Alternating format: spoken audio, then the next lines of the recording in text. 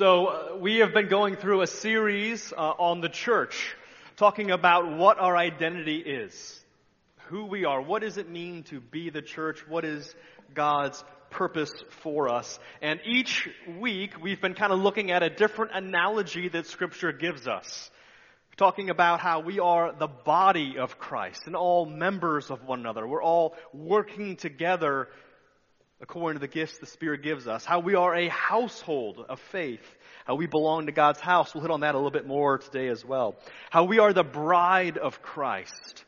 All right, how we are the bride, and that Jesus loves us and sacrifices for us and leads us. And this week we're going to continue, but also finish up our series on the church, talking about another analogy that Scripture gives us to define who we are as a people. And it's also going to inform what our purpose is. And that is that we are the temple of God. So if you have your Bibles, we're going to be looking at two key passages today. The first is going to be in the book of Ephesians, the letter to the Ephesians, chapter 2. So you can go there and use your bulletin maybe as a bookmark. The second place we'll be looking is 1 Peter, chapter 2. But we're going to begin in Ephesians 2. But before we look at what Paul says we are as the church of God, it's actually sometimes important to look back at what we were before. This is something that Paul does actually pretty frequently in Scripture. He'll go back and he'll say, hey, I want you to understand where you are right now with the Lord. I want you to see the blessing, the goodness, the greatness of what God is doing in you. And if I'm going to show you that, I first need to look back at what you were before God entered the picture. Before God began His work of grace in your life. And sometimes when you're able to look and compare, you're like, oh, right?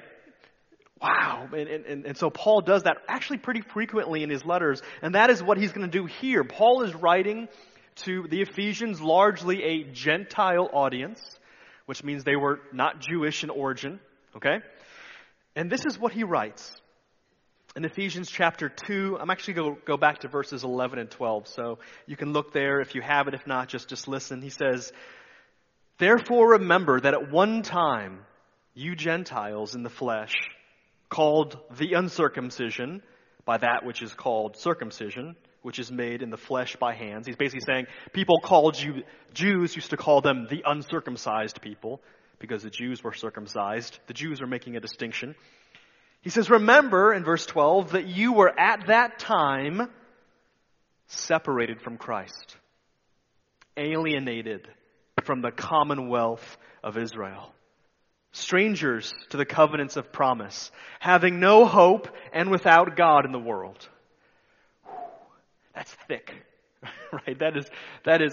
Paul is laying it on. He's saying, Gentiles, do you remember what life was like for you before Christ? And Paul says, let me remind you. Because these were probably largely pagan people. They worshipped false gods. They worshipped false idols. They had no connection, he says, with God and no connection with God's people. You were outsiders. You were strangers. Have you ever been an outsider? You all have been to middle school. So yes, you all at one point in time have felt like, man, I don't belong. You ever been to a wedding where you knew one person? Like the groom or the bride or something, and you're like, I don't know who to talk to, or I'm just here. We've all probably been in those situations, and at best in those situations, you feel like a guest. Oh, hey, welcome.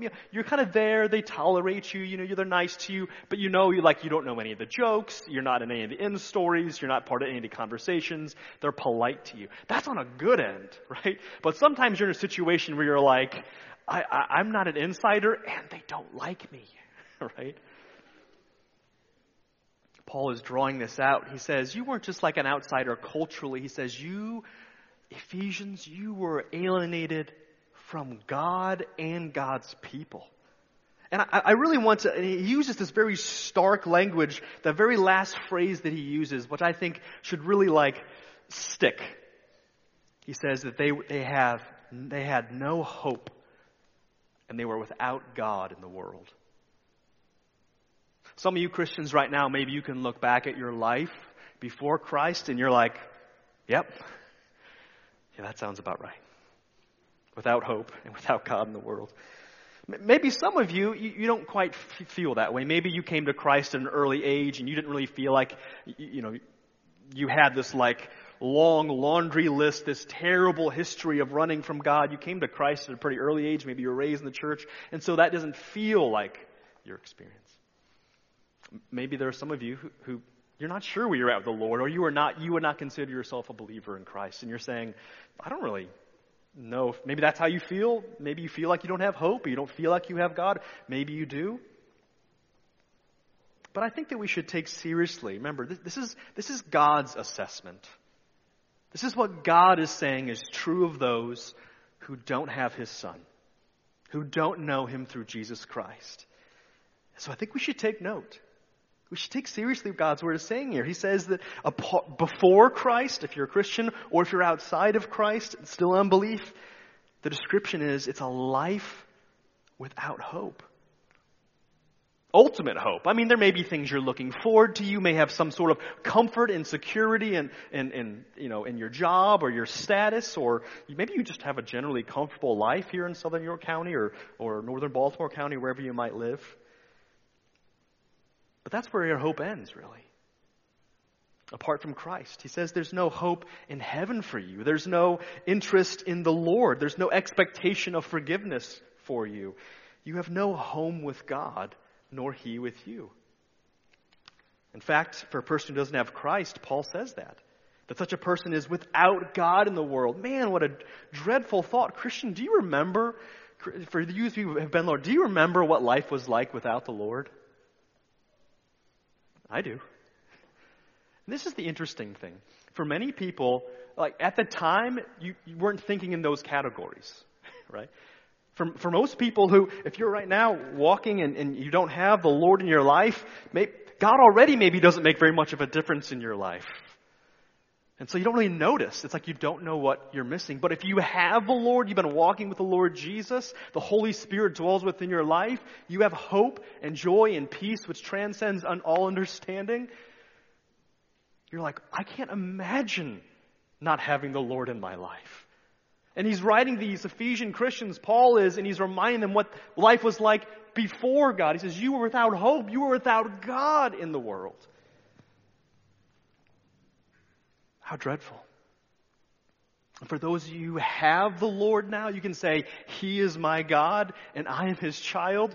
It makes all the difference. Take everything else. Take my health. Take my life. Take my riches.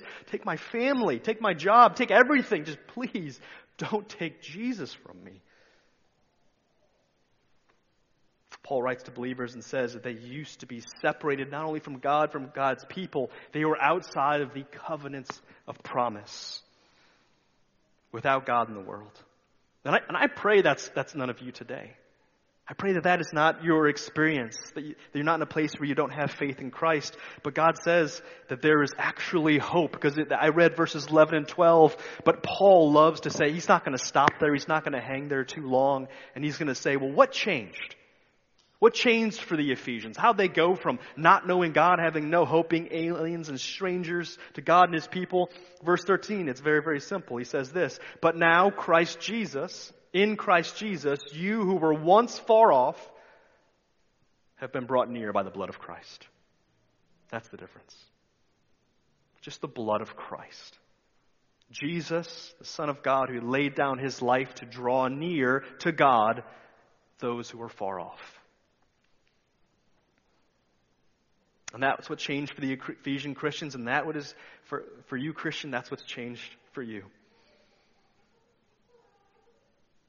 And what can change for any of you who will believe. Christ brought you near by His blood. He died to wipe away the guilt, the shame, the hostility that exists between God and man, so that whoever trusts in Jesus to make them right with God no longer is without God in the world, but rather God says He makes His home with us. And that's, guys, what all of God's covenant promises always come down to this. I will be your God, and you will be my people. That's what it all comes down to, and it's all because of the blood of Christ. 1 John 2:23 says this, no one who denies the Son has the Father.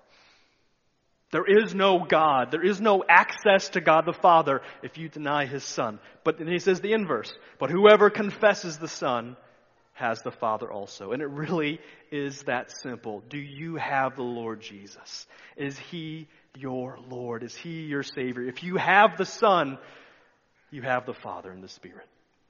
And He has you as His child. Forgiven and free, filled with hope, welcomed home.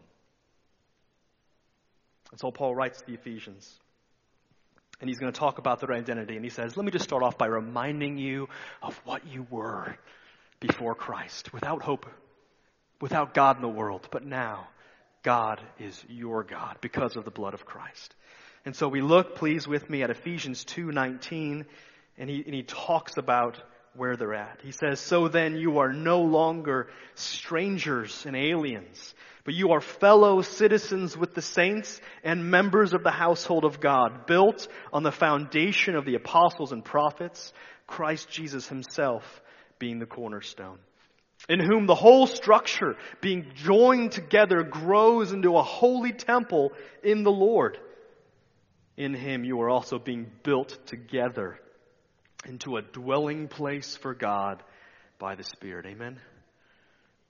So he says, first of all, you're no longer strangers and foreigners. Christian, you are no longer a stranger or foreigner to God, His promises, or His people. He's writing the Ephesian Christians, are impressing this truth on their hearts. You're no longer a stranger. You're no longer a foreigner. Once you were strangers from God, like the rest of humanity. You didn't belong to His people. You didn't have any hope or interest. But now we've talked about that. You are brought near by the blood of Christ. And all the riches of God's precious promises are yours. Yet the church is filled with spiritual refugees, you might say. People who have fled the world and have come. And, none of us once belonged here, right? None of us were born into the kingdom of God naturally. We all are refugees here. We didn't used to belong, but now we do. All because of Christ. And now that we are here, we get to experience the benefits and blessings of being with God's people. And so he goes through, and the first thing he says is, hey, you're no longer strangers. Let me tell you what you are. He says, you belong to the household of God. There's really kind of two metaphors here. He says, you're members of the city, citizens of the city, and you're members of the household, built on the apostles and the prophets, with Jesus as the cornerstone. He says you belong to God's family. Not as a servant, not as a guest, right, but as a family member, right? Many of you have seen Downton Abbey, right? You know the difference. There's the upstairs, downstairs thing, right? There's the family that lives there, right? And they have all the rights and privileges of living in Downton Abbey. Then you have like the servants, and actually their lives are more interesting half the time, But he says you're not servants like that in God. Like you are sons and daughters, brothers and sisters. You are a family member in the house of God. You're not a guest. You're not a servant. We're all servants of God, but what's the difference? A guest or a servant has permissions in the household, but a family member has rights. Right? If I go over to, let's see here. If I go over to George's house today, right, and I say, George, I'd like you to have me over for lunch. He might say no because it's such short notice. But they're very hospitable. I'm sure they'd say, sure, Mick, come on over, bring your family, right? And they would treat me with great hospitality, I'm sure. They'd give me lunch. They'd, let me sit on their couch. They'd, we could hang out and talk, But, I would have permission to do certain things, right? But at some point, they'd be like, okay, Matt, it's time to leave. All right, we want to take a nap. They would eventually expect me to leave, right? Because I'm a guest. I couldn't be like, well, George, that was great. I'm going to go ahead and take a nap in your bed. And could you just, clean up while I'm taking a nap? Like, I wouldn't have the right to do that because I'm a guest. All right? Noah could do that, though. He's a family member. He belongs there. It's his home. Christian, you're not a guest in God's house. You're a son. Your daughter. And together, we are the family of God, brothers and sisters, belonging to God and belonging to one another. We have all the rights and benefits of belonging to God's household. God is our Father. So you know what? All the promises that God makes in Scripture, those are ours. God hears our prayers. Outside of Christ, there's no promise He's going to hear your prayers, but He hears your prayers. You have a brother and sister in Christ. You have a glorious inheritance in the kingdom of God reserved in heaven for you with your name on it. You have the Holy Spirit of God. Rights and privileges that are yours in Christ. He says you are part of God's household. He goes on to say that and he kind of mixes metaphors here, that not only do we belong to the household, it's like we're also kind of like a building itself, right? So we go from being the household to the house. He's going to mix metaphors. We ourselves are a house for God. More specifically, we are being built up to, as it says, we are in whom the whole structure is being joined together, grows into a holy temple in the Lord, right? People have always wanted to make houses for their gods. You notice that? It's kind of like a human instinct, right? We build houses for ourselves, and all throughout all different kinds of religions, people want to like house their gods. Even the ancient Greeks want to be like, that mountain, that's where the gods are, right? Or we like they have a shrine or a temple. We have a temple building instinct, right? We want to locate where gods are at, like on the map, right? God has always been against that idea. God who made the heavens and the earth does not live in any temple made by people. In Acts 7, 48 through 50, Stephen's preaching says, "Yet the Most High does not dwell in houses made by hands, as the prophet says. Heaven is my throne, earth is my footstool. What kind of house would you build for me, says the Lord? Or what is the place of my rest? Did not my hands make all these things?" Hey guys, God does not live in this gym, okay? He does live somewhere, but it's not in the gym. It's in the people. And when you leave, He's going with us. He's certainly here when we're gathered together, right? It's not as though God picks the prettiest building or a great basilica or these, great Anglican, cathedrals. It's though like, oh, that's where God's at. That's His house. God's like, I'm not impressed by that. God is not is not interested in investing His glory in buildings of stone and steel and glass and gold. He has chosen instead to seat His glory in and among His gathered people. That's God's house. That's God's temple. In the Old Covenant, right, it was the Spirit of God that filled the temple and made it holy. It was just a building, all right? And so when God's Spirit left, He's like, I don't care much for this building. It's my glory that makes it special. That's just brick and stone and gold. And even the disciples were so impressed, right? The apostles, they go to the temple and they're like, look at how marvelous this is. Aren't you impressed, Jesus? Jesus is like, guys, there's not one stone going to be left upon another. Because God has not chosen to invest His glory in buildings, even nice buildings, but in His building, in His temple, which is the people of God. So when we, church, are gathered together, we are the place where God's glory is seen and glorified in the world. There's not a building you can point to in Southern York County or in Rome or in England or in London or in D.C. or anywhere else and say, that's God's house. That's where God's glory is seen, because isn't the artwork pretty? The place where God is seen and glorified in the world, where He is worshipped, where His favors and blessings are distributed, is the church, the people. When Christians are gathered in worship, whether it is in a cathedral or a gymnasium or a living room or a bomb shelter in Ukraine, that is where God has set His name and His glorious presence. So we are being built together, Christians, into a temple of a living God. We are His home on earth. John 14:23. This is such a sweet promise. Jesus says this. He says, if anyone loves me, he will keep my word, and my Father will love him. And we, Jesus is saying, me and my Father, we will come and make our home with Him. Man, that's a beautiful promise. And Christian, if you're in Christ, that promise is for you. Just a reminder. As though we are scattered across the globe, we are being built together into God's eternal home.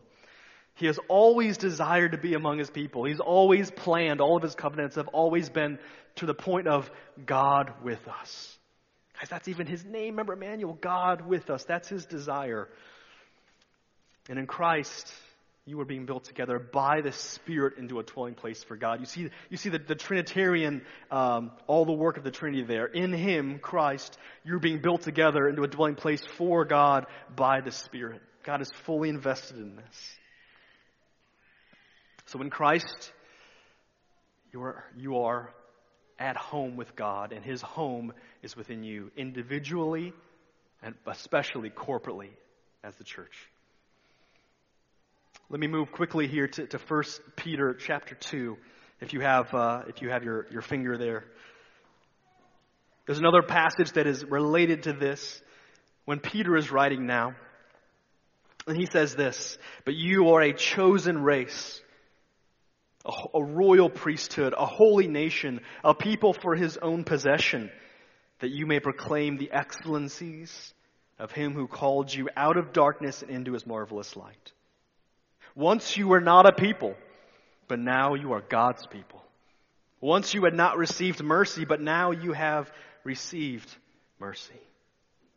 There's a lot here, so I'm just going to touch on a few points as we're kind of continuing to look at our identity as God's people and relate to the temple of God. Peter uses Old Testament descriptions of Israel, and he applies them to the church.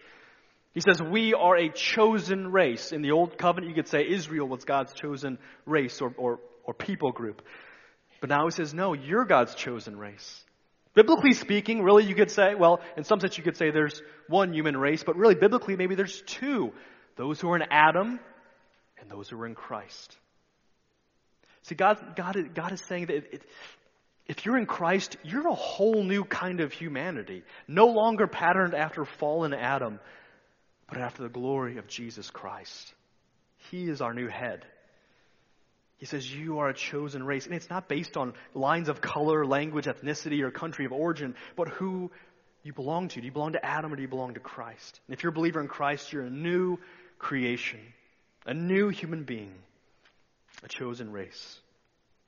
He says that we are a royal priesthood, that each and every believer is a priest before God, offering spiritual sacrifices and worship to God. Each of us being gifted by His Holy Spirit in a variety of ways, as we talked about recently, and that God has given us His Spirit to minister in His name. So we're a royal priesthood. We're a holy nation. Right, not located on the map, right, in one specific place. One country is God's country, right, but we are a kingdom spread out over the globe whose borders and boundaries are not fixed on a map. But where God's people, filled by His Spirit, led by His Son, are present, we are God's nation. And finally, I love this, we are a people for His own possession. God has always wanted to have a people that are uniquely His. In church, if you belong to Christ, you are part of His church, He says, you are mine. You are my unique people that belong to me. And I belong to you. So what does all this mean? We said a lot of things there about our identity, right? Well, God cares deeply for His people. That should be evident. Right? God has a very high estimation of His people. He has chosen to reveal Himself and give all of His best gifts and promises to those who belong to Him in Christ. There are no people more precious on earth to God than His saints. Guys, even the least saint in the kingdom of God is more precious than the greatest of those who are outside of Christ in the world. His love for His family, His household, His holy temple is far greater than His general love that He does have for all of creation. Those who belong to Him in Christ are His chosen and precious people. And I think we should keep in mind that I don't know what you are in the world. If you are wealthy, if you are powerful, if you have a great reputation, if you have a great life, if you're very comfortable, you may be great or you may be insignificant. You may have a lot of worldly goods, a lot of financial freedom at your disposal, or you may have none. You may have great success or little. You may have great name and fame in our community, or you may be unknown, and you may remain that way for the rest of your life. It matters little, because you are great in the eyes of our God. Precious, chosen. You belong to His family, a people that will live forever. And that is your identity in Christ. You should cling to that. That should be your hope and joy, right? Before you had no hope in the world, you had no God in the world. Now you have hope, you have joy, you have the Lord. What else do you need? You belong to God and His people. And God has always wanted to be among his people, with his people. You know, it's interesting, like, it seems like God took a really long time, you read the Old Testament, before he got around to building a temple. And it seemed like it wasn't even initially his idea. Well, of course it was, it's God, God's sovereign. But he was perfectly content with a tent and moving around, right? And if you ever go, like, open the ESV study Bible and look at pictures at it, like, it's not super impressive. Like, maybe back then it would have been, but like, it's not as impressive as your house that you live in. Because God, he says, God didn't need a glorious abode. We do. People like that. God wasn't, he just wanted to be with his people. And the tabernacle was mobile. Wherever God's people went, he went with them. And God was perfectly content to be there with his people. Guys, God does not need an impressive house to match his glory. God brings his glory with him. God does not need an impressive person. He doesn't need you to be this great, awesome, wonderful, impressive human being. You're not worthy for me to come live inside you, make my home with you. He says, God brings his glory with him. And God delights to make his home in people that maybe aren't that impressive in the world. Paul makes a point of that in the book of 1 Corinthians. He says, not many of you are rich, not many of you are wealthy or powerful or have a great name, but God delights to take the things that are not thought of well in the world, or slight, unimpressive in the world, and make them glorious, because he brings his glory when he lives inside of us individually and as a church. God is not ashamed of his saints. He's not ashamed of his church. So as the temple of God, we do stand out in the world, because God's glory fills us. We're not drawing attention to ourselves, but we're drawing attention to God. It's all on him. We draw attention to God by our life and our work. So that's who we are. God's temple, God's household, God's building, God's priesthood. But that actually informs our purpose in the world, what we are supposed to actually do. Let's take a look here at going to 1 Peter chapter 2, starting in verse 5. We're going to summarize a bit of how this informs our church's purpose. Now, you can summarize the purpose of the church really in three things, generally, right? You can say the church exists for worship, evangelism, and discipleship. I mean, you could kind of add, like fellowship, and you could add things like that. But generally, you can summarize down to these three categories. The church exists for worship, to delight in God, to sing praises to him, to live lives of submission to him, right? To celebrate baptism and the Lord's Supper together, to worship God. That is our primary calling. But then also to tell the world about Jesus, evangelism, but also to make disciples and to grow in faith and to strengthen one another and help one another to follow him. That's essentially what you could do to describe the purpose of the church. We're going to kind of take some of that idea, but we're going to summarize the purposes really with an eye of what does it mean to be the temple and the household of God, and how does that inform our purpose. Well, 1 Peter 2, verse 5 says that you yourselves, like living stones, are being built up into a spiritual house, to be a holy priesthood, to offer spiritual sacrifices acceptable to God through Jesus Christ.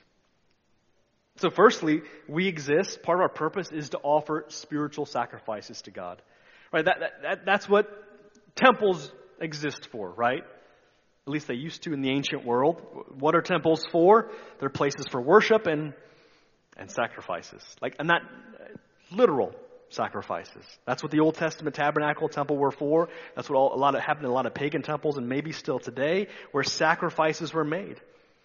In the Old Covenant, that was its primary function, right? Animals were brought and they were killed and offered at the temple, right? Obviously, we look back and man, that's so gory and ugh. Yeah, because God was reminding his people, this is what sin deserves. And it was pointing ahead to Christ. But that's what the temple was all about. It was a place of sacrifice until Christ came. And then he fulfilled the purpose of the temple. All that was foreshadowing for Christ. And he is the Lamb of God who lays his life down. He is the final sacrifice that ends all sacrifices so that our sins are fully and finally paid for. Remember, we read that earlier. We are brought near forever by the blood of Christ. But the Spirit writing through Paul says that we are being built into a temple. And you might think, well, hold on a second. If we're priests in temple, priests, at the time, yeah, they teach and stuff, but they also offer sacrifices. That's their job. It's like what they do. what does that mean? Like, it makes you could imagine Paul's audience like wondering, well, what does a priest do if he doesn't offer sacrifices? What is this analogy supposed to lead towards? We are told indeed that we are priests, that we do offer sacrifices. However, he says that we offer spiritual sacrifices, which means, as you can see, we're not actually sacrificing anything real today, anything physical. But we do offer something else that's even more precious. We're a holy priesthood who have nothing else to offer but our very lives to God. Paul talks about it this way in Romans chapter 12. He says, I appeal to you therefore, brothers, by the mercies of God, to present your bodies as a living sacrifice, holy and acceptable to God, which is your spiritual worship.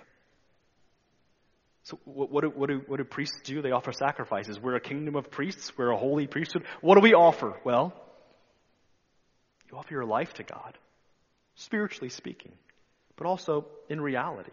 You're not putting yourself to death, but rather you're saying, I'm living for God. God. Lord Jesus, you gave your life for me. I am wholly devoted to you now. God, take my life. Do with me what you will. Do you know what this means? If you want to summarize it in a phrase, what the Christian life, what it means to live as a kingdom of priests, it's this, that our whole life is one giant, your will be done. God has made us a people for his own possession who are not enslaved, but joyfully, willingly, lovingly say, God, you can have my life. All my dreams, all my wishes, all my talents, my time, my treasure, my heart, my body, my mind. God, it's yours. My words, my prayer, any influence, all of it's yours. Do what you will. Guys, that's what it means. We say this all the time. We teach it to our kids. Love the Lord God with all your heart, mind, soul, and strength. Love God with all that you are. That's what that means. God, I'm going to be a living sacrifice.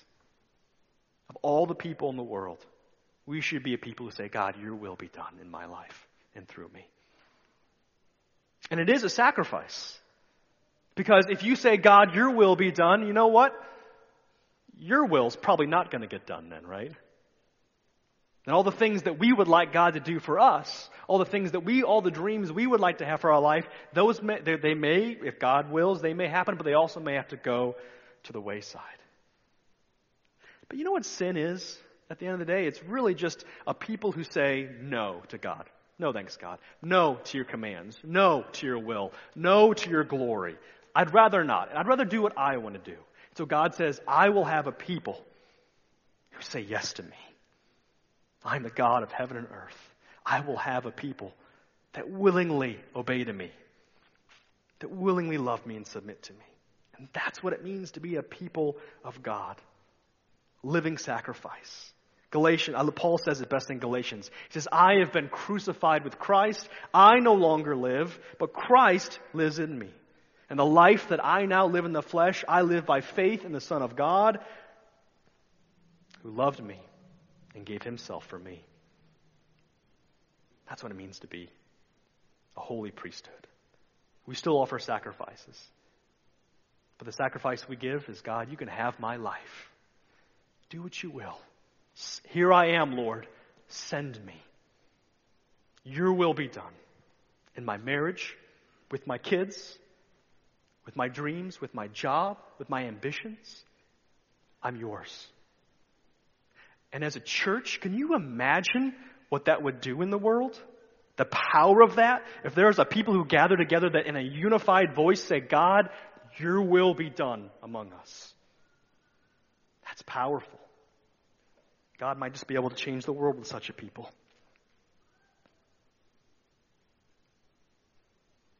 Titus 2:14 talks about our great God and Savior, Jesus Christ, who gave himself for us to redeem us from all lawlessness, to purify for himself a people for his own possession who are zealous for good works. It's what God desires, a people who are submitted to him willingly, joyfully. He's not looking for slaves, but sons and daughters who willingly obey him. In a world where everyone lives for themselves and for their idols, God has a people for his own possession, spread across the globe in every tribe, tongue, and nation, who love him so much that nothing in this world can tempt them away from him. Once we were without God in the world, now that you have him, you don't want to lose him. So we'll gladly give up our lives to see the name of Jesus glorified. We live for him alone, offer ourselves up to him alone as a living spiritual sacrifice. And this is who we are. This is who God calls us to be. Christian, is this what you are living for? Hopefully, I was able to lay before you a really glorious understanding of what life could and should be for the Christian. Is that your life? What are you giving yourself to? Your life, your love, your attention. Teens, what are you living for? What are you sacrificing yourself for? Because I guarantee you, you are offering yourself up as a sacrifice to somebody, to something. Just imagine how our families, our neighborhoods, our community would respond when the church lives like the holy priesthood we are, totally sold out to God and his glory. Peter continues on and talks about this. We, as priests, we offer the sacrifice of our life, but we also have this prophetic aspect too. He says that we are a chosen race, a royal priesthood, a holy nation, a people for his own possession, that you may proclaim the excellencies of him who called you out of darkness into his marvelous light. We are a priesthood who worships God, who offers our lives to him, but we are also a people that just talk about God a lot. At least we should be, right? Sin is not just disobeying God, it's ignoring God, right? It's denying the excellencies of God. Sin, you know what sin mostly looks like? It's not always, I hate God. It's just ignoring him. Remember, I talked about this earlier. Paul is writing and saying, Ephesians, before God, you were without God in the world. And you know what? Most of us didn't even notice he was gone. Because sin is just this ignoring of God's glory. It's this sense that he's not worth my attention. YouTube videos are worth my attention, right? But God, who made me in his image, he's not worth my attention. He's not that excellence. Sin seeks to discredit God, to deface God, to say that he's unworthy of worship or obedience. It's madness. As a people of God, we tell the truth about God. Right? As a people who know him, who believe that what he says about himself is true, part of our goal, our job as a temple of God, as a people of God, is just to set the record straight about who God is. Right? We tell about a God who is creator, who is judge, who is sovereign, who is savior. We talk about his goodness and his mercy and his love and his power and his righteousness and his wisdom and his truth. We're setting the record straight. God is, and he is great, and his greatness is unsearchable. God is our message. That's why Paul says in Colossians 1:28, him we proclaim. Him, that's who we talk about. Warning everyone, teaching everyone with all wisdom, that we may present everyone in Christ, everyone mature in Christ. Him we proclaim. We're a people whose lives are so submitted to God, who say, your will be done, that God, you're the message. We want to make much of Jesus in the world. As a kingdom of priests, we're just echoing what John the Baptizer said long before us. He must increase and we must decrease. Guys, in our world, there's a whole lot of competing ideas and opinions. You may have noticed. There's some opinions out there. Social media has only made this more apparent, I think, right? Everybody has a cause. Everybody needs to be an activist. Everybody needs to have something. Everyone wants their voice to be heard. Of course, if you ever spend a lot of time on there, most of it's drivel and should probably be left unsaid. But Christians, we feel the pull too. We're like, man, everybody has a voice. Everybody's saying something, and I want my voice to be important too. We feel that need to insert ourselves in every conversation, have an opinion about every little thing. And you know what? That's fine. Maybe God has called you to speak to a certain issue in our society. But just know that the world doesn't really need your opinions, probably, or mine, and would go on just fine without them. I've got my own social and political opinions, you do yours, but you know what? That's not why we came here. I've got my own views on art and media. I've got opinions on movies and music and this and that, but you know what? Who cares? That's not what the world needs. What the world needs is a people who will proclaim the excellencies of Christ amidst all the noise, who will proclaim him and not yourselves. Guys, imagine if you just took a week and you didn't post anything on social media. You didn't post pictures of your kids. You didn't tweet articles from news sources. You just posted like a scripture, like once a day. I challenge you to do that. Let's just see what happens. Not that you can't use social media for other things, but I'm saying like Christians individually and corporately, like what's our purpose here? What does it mean to be the people of God? To proclaim Christ, him we proclaim. Like that's it. That's the message. You could spend your whole life talking about nothing else and it would not be a wasted life. You would not get to the end of your life saying, man, I really wish I would have had something more to say on that comment board. I really wish I would have been able to share that meme. Like it's just not going to happen. May his praises and his excellencies often be on our lips and on our speech. What it means to proclaim the excellencies of him who called us out of darkness into his marvelous light. Well, there's two aspects to it. One is that Christians do this for one another. This means that we tell one another about God often. There's just, you know why life groups and core groups and accountability groups work, right? It's because when you get Christians together and they start praying and talking about God, God does something pretty cool in our lives. We're teaching a theology and life course right now, and we're actually finishing up in May, but we're just going through and talking about theology once a month. And early on, we were studying the doctrine of God, and I remember we had a little bit of a conversation. There's just a few of us gathered in this room, just talking about the attributes of God, and we all kind of came to a conclusion like, man, we all struggle with different things. We all struggle with anxiety, and I know I struggle with anxiety, fear, sadness, heartaches, worries in the world, and how much would those be lessened if we spent more time just reflecting on the goodness of God and on his sovereignty and on his mercy and on his kindness and on his wisdom? Not that that's going to erase all of our problems, but maybe some of them would be seen in kind of for where they're at. You know, the things of this world, that the troubles and fears would kind of grow dim as we're kind of staring more at the goodness of God and finding more hope and joy in him. There's something about it when Christians gather together, when we're struggling to encourage one another in the Lord, to bring a scripture to bear on someone's circumstance. Sometimes that is the most helpful thing. It's just bringing God into the situation in one another's lives. That's what gives us a lot of times the faith that we need to get through things. To draw near to God together, to delight in his glory and in his word. So Christians, we do this. We proclaim his excellencies when we just talk about God to one another. And I'd encourage you to do that, right? Just bring God to bear in one another's lives. But we also do this to the world, guys. We need to proclaim the Lord to the world. Because all around, there are people who are still strangers and aliens. Still without hope.